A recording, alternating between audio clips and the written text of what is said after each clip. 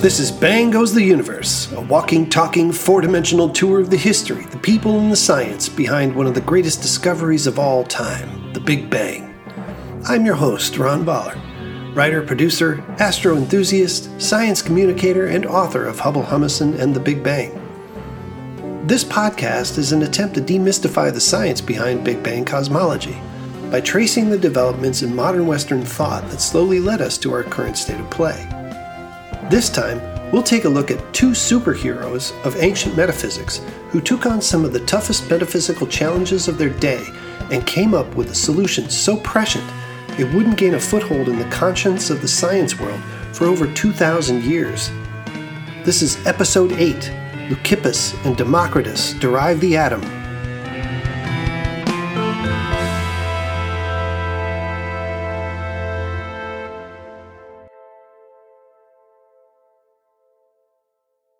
Hello, and thanks for tuning in. Well, if you've listened in this far, then like me, you're seeing how the scientific philosophy of the early pre-Socratic era is beginning to turn the corner toward a more scientific approach during the second half of the 5th century BCE. The likes of Anaxagoras and Philolaus have taken the work of their predecessors and begun to imagine wholly different origins and outcomes for cosmic beginnings and the evolution of the universe. We're still very much in the realm of philosophy and metaphysics here. Mathematics, the proof system for theoretical physics, is definitely present in this age, but its use is still largely intended for geometric solutions, for use in architecture, and for other practical purposes. Both Leucippus and Democritus fit this description, although in the case of the latter we definitely find a scope and breadth of insights that are quite remarkable. We know very little of Leucippus's life and work. So little, in fact, that there are some who doubt his very existence. He sort of plays Socrates to Democritus' Plato, one highly regarded for his insights and passing them on to a pupil who took the theoretical ball and ran with it into history. Although I'm sure Leucippus would have enjoyed getting even half of the acknowledgement his counterpart in this scheme received. There's a lot of great work being done in the field of history of science, and I have definitely benefited from it on the whole. I would like, however, to point out again that while credit is deserving of those whose thoughts have been written down and preserved over time, no discovery or hypothesis is conjured in a vacuum, especially when we're dealing in antiquity.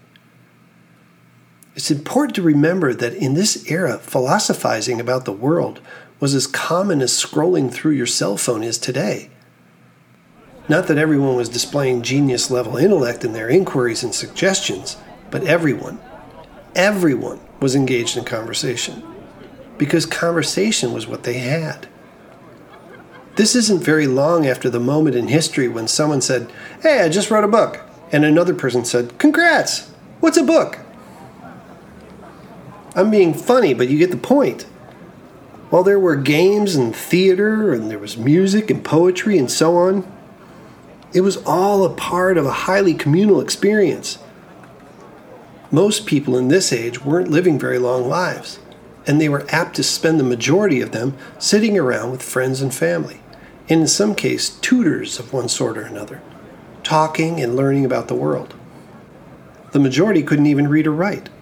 It was left to a rare few, with the knowledge and intellect to make the insights that help develop the broad schools of knowledge we all take for granted today. But they were taking their cues from what they were seeing and reading, and crucially, what they were hearing. Such is the case with Leucippus and Democritus, one the tutor bestowing his own ideas on the subject of what we now refer to generally as matter, and the other blending his master's teaching with his broader learning to present an idea so prescient that it wouldn't gain a scientific foothold until the early 19th century of the Common Era. First, and maybe least, to the geographical morass surrounding birthplace, there's no consensus on either Leucippus's place of birth or the year in which he was born. Most sources indicate he was born in or around the year 480 BCE, either in Miletus, or Elea, or Abdera. At least one source even goes so far as to refer to him as Leucippus of Miletus. There is reason to believe he lived some portion of his life in Abdera, where his star pupil Democritus is known to have been born and raised. But Democritus is known to have been very well traveled, so it's no stretch to imagine him gleefully stomping around the seaside village of Elea near the Gulf of Salerno in modern Italy, some 600 miles due west of Abdera.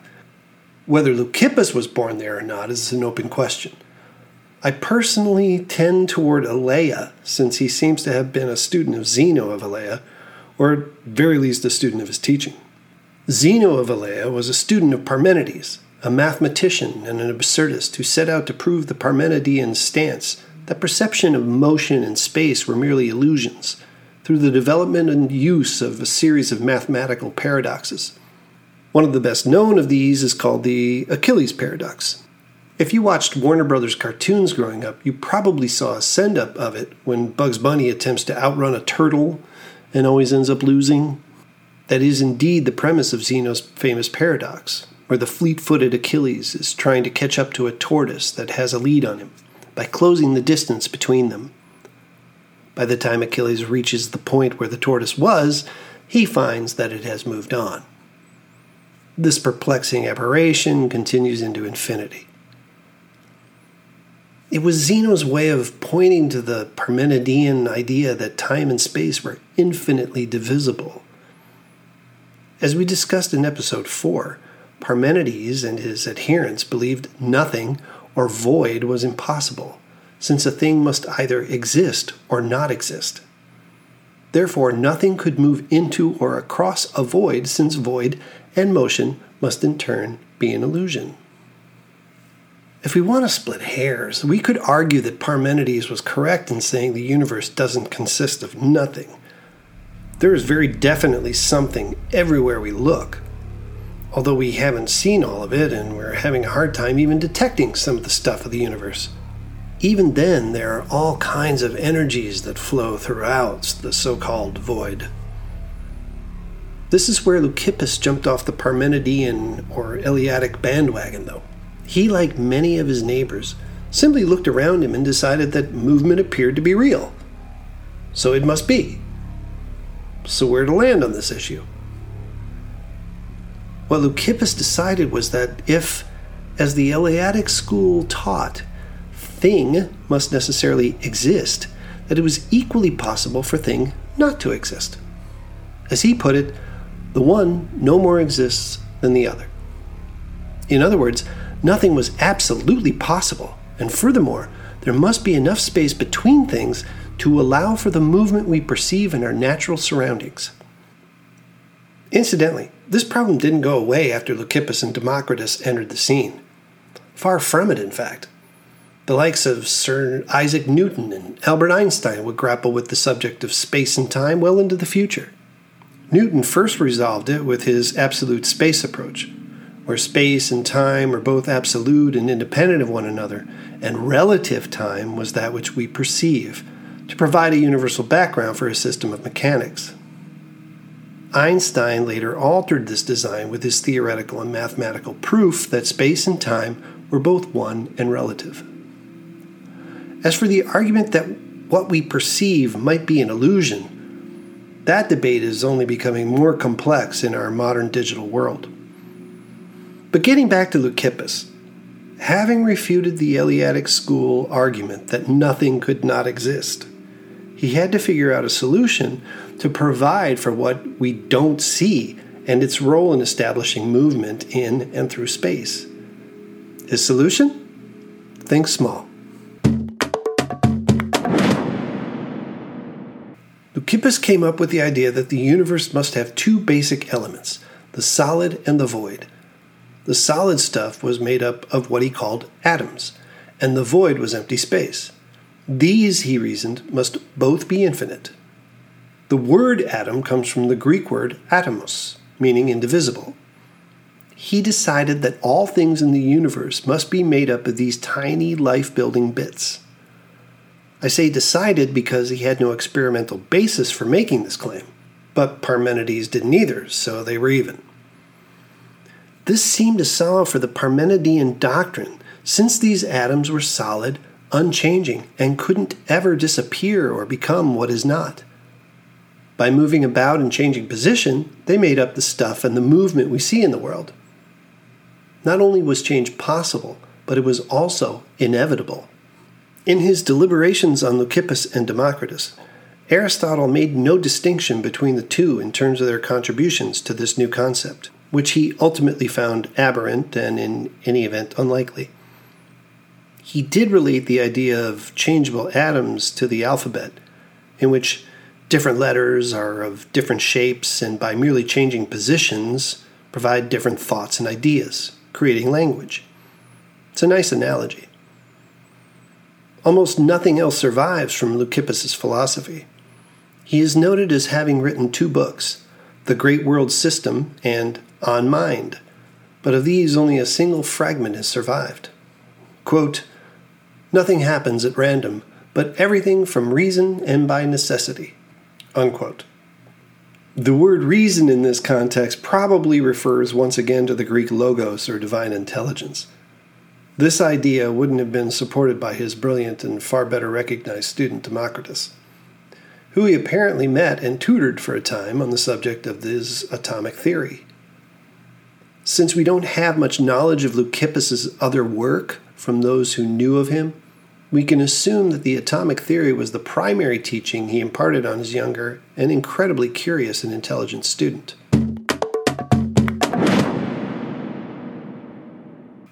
Democritus is thought to have been born around 460 BCE in the seaside village of Abdera in the city of Thrace, an Ionian colony of Teos in what is today Greece. He's thought to have lived a long life. Most accounts have him dying in or around 370 BCE, age 90. He was most likely born into wealth, possibly Thracian nobility. There are accounts of his father receiving the Persian king Xerxes on his march through the region during the Second Persian War, some 20 years before Democritus' birth. As the story goes, Xerxes bestowed a gift of a magi, or a sage, as thanks for his host's hospitality. There are reports that Democritus spent time studying with various magi on his journeys. As a consequence of his parentage, Democritus was well schooled and showed his curiosity and intellect at an early age. He's known to have traveled extensively from Mesopotamia around the Mediterranean, including Egypt and other parts of the African continent. He picked up Egyptian and Babylonian mathematics and debated with members of the priesthood. His ethics, a major topic of his successors Socrates and Plato, appear only in disconnected platitudes. He probably rejected the notion of supernatural influences on either origins or ethics, and by extension believed that feeling good was a state of mind and not due to external forces. He was an optimist and an enlightened hedonist who valued moderation and mindfulness in indulging in life's pleasures, and advised avoiding becoming too dependent on fortune and lustful desire for one's sense of well-being and cheerfulness. His own general cheerfulness accounted for his being referred to as the laughing philosopher. He also promoted the value of teaching and the act of self-expression as part of the art of caring for the soul. Were he alive today, he would most certainly have been an advocate of free will. Perhaps more than anyone in this era of antiquity, Democritus was an eager polymath and a prolific writer of some 60 or 70 written works, who made interesting and sometimes prescient insights in the fields of geometry, anthropology, epistemology, cosmogony, and cosmology. In geometry, for instance, he was one of the first to observe that a cone or pyramid has 1/3 the volume of a cylinder of the same height and base.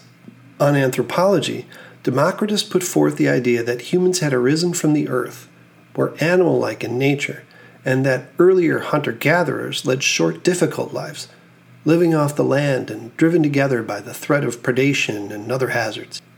There they began to use symbolism to explain the events of their lives, and later developed oral languages.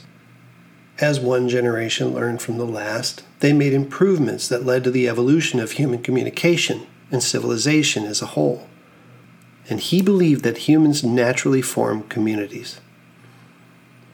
His contributions to epistemology on knowledge and perception extended from his atomic theory, which he adopted and refined from Leucippus.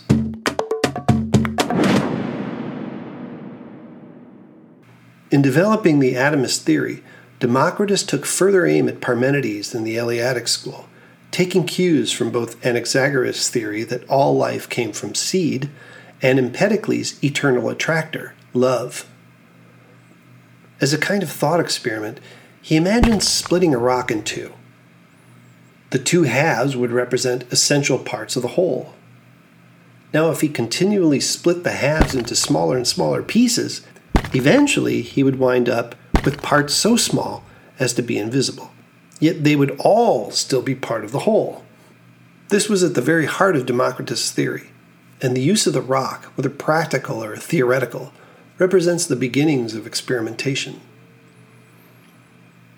Seeking to better define the nature of the atom, Democritus asserted that they had a solid structure, were indestructible, indivisible, and unchanging. To keep from running into Zeno's infinite divisibility conundrum, he asserted that there was a limit to how small the atoms could be.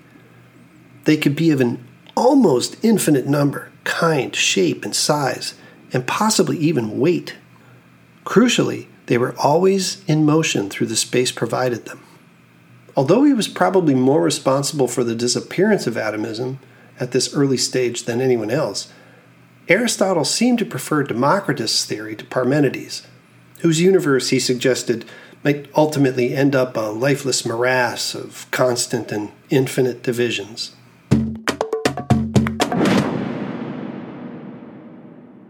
Having set forth his theory on the nature of atoms, Democritus next set about deriving cosmic origins. In his cosmogony, the atoms were once stirring about in every direction in a kind of vibrating state. These vibrations caused them to begin to collide. The collisions caused some of the atoms to start to whirl around one another, forming up larger bodies and worlds. There was no purpose to this creation, but instead was the result of necessity, whereby like atoms sought each other out and fitted together. Planet atoms, and star atoms, and people atoms, and puppy dog atoms, and so on. His was a mechanical system that over time created the universe.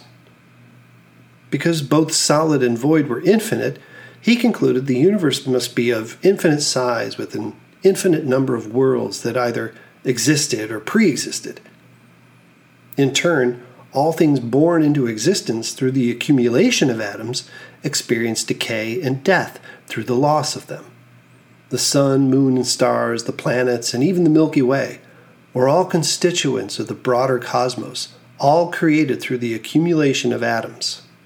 Less than a generation after Parmenides and Zeno laid out their absurdist views that reality and motion were but an illusion, Democritus had taken the challenge of devising a better system for understanding nature and very nearly nailed it 2,200 years before Dalton. It's almost incomprehensible that someone could have pulled this together at such an early time without the benefit of a couple thousand years of development and experimentation. Throughout history, we see few examples of this sort of hyper-prescient insight and invention. Democritus certainly belongs in that conversation. I should note that although he seems like maybe he was a visitor from the future, Democritus was still very much a creature of his day. His cosmology was a practical answer to theological constructs that explained physical phenomena such as thunder and lightning and earthquakes through supernatural purposes and agency. Democritus' system was based on an ethical foundation of an ultimate good, or cheerfulness, as he put it. Quote, a state in which the soul lives peacefully and tranquilly, undisturbed by fear or superstition or any other feeling, unquote. This idea is leaning into his thoughts on knowledge and perception, both of which feature the use of atoms. To explain his premise on the effects of atoms on perception, Democritus made a comparison between physis, the Greek word for nature, and nomos, the word for convention, by which he meant perception. He wrote, by convention sweet, and by convention better, by convention hot, by convention cold, by convention color, but in reality, atoms and void. In Democritus' scheme, sensory perceptions like taste and color and hot and cold were not due to traits inherent in the things we see, taste, and touch, but rather due to changes in the positions of the atoms that made up the things. Appearances were due to changes in position, not form. So when the surface of the sea turned from blue to white, it was because an influx of flat, smooth atoms that cast no shadow were moved to the surface. Blackness or darkness was caused by an influx of rough and uneven atoms that cast a heavy shadow. Although this theory is pretty far from reality, Democritus is thought to be the first person to attempt an explanation for why we see in color. In order for us to see, atoms from an object must shrink down to an appropriate size and imprint themselves on the eye, creating an image of the thing we are perceiving. The brain doesn't appear to be involved, but instead the soul, or psyche, is the source of perception, the management and care of which is important for the proper perception of nature. He appears to make no attempt to explain why or how the atoms are propelled in their constant motion in the first place, except that they collide and move into different spaces in search of like atoms to latch onto. This was one of Aristotle's criticisms and may have helped to convince him that Democritus was ultimately wrong about the existence of atoms. As for the soul, Democritus believed it was composed of fire atoms, another indication of the age in which he was living. To the majority of philosophers and citizens of the ancient Greek world, fire was associated with life. Fire atoms were spherical and highly mobile, and the soul inhabited by these atoms was responsible for the function and motion of living things.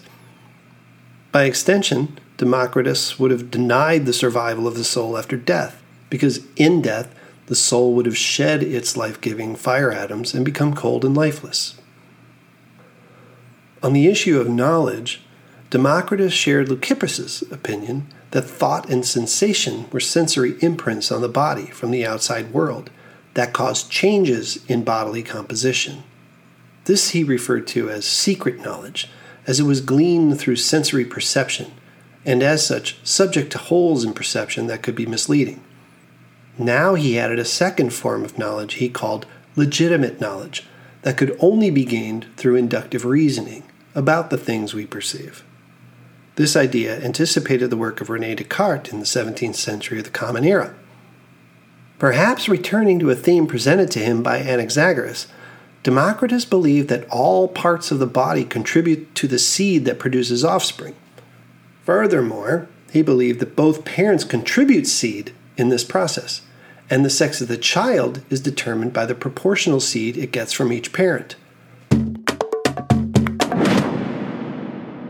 Leucippus, who is thought to have created the first theory of atomism, and his pupil, Democritus, who adopted and revised it, significantly altered the conversation started by Parmenides and his followers on the nature of nature. Following the lead of Anaxagoras and Empedocles, Democritus formed insights on the role of atoms in knowledge and perception that would capture the imaginations of future Greek philosophers. Although he so disliked Democritus that he wanted to have his books burned, Plato discussed his thoughts on atoms and space in the Timaeus. Aristotle thought of Democritus as an important voice who challenged his opinions and ideas on nature. He wrote dozens of books on ethics, natural science, nature, mathematics, literature, medicine, diet, war tactics, agriculture, and more. The incredible breadth and depth of scope of his work and his raising plausible objections to some of the dogmatic assertions of earlier pre-Socratics made Democritus an important bridge between that group and the philosophers of the Platonic era.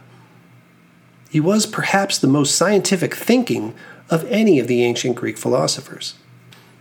Up next, we'll leap forward to the 3rd century BCE to look at the life and work of the person who first established a heliocentric model of the universe and attempted the first measurements of the distance to and the size of the sun and moon. That's coming up in episode 9, Aristarchus updates Anaxagoras. Thanks for joining me. Likes and subscriptions are most appreciated. We'll see you next time.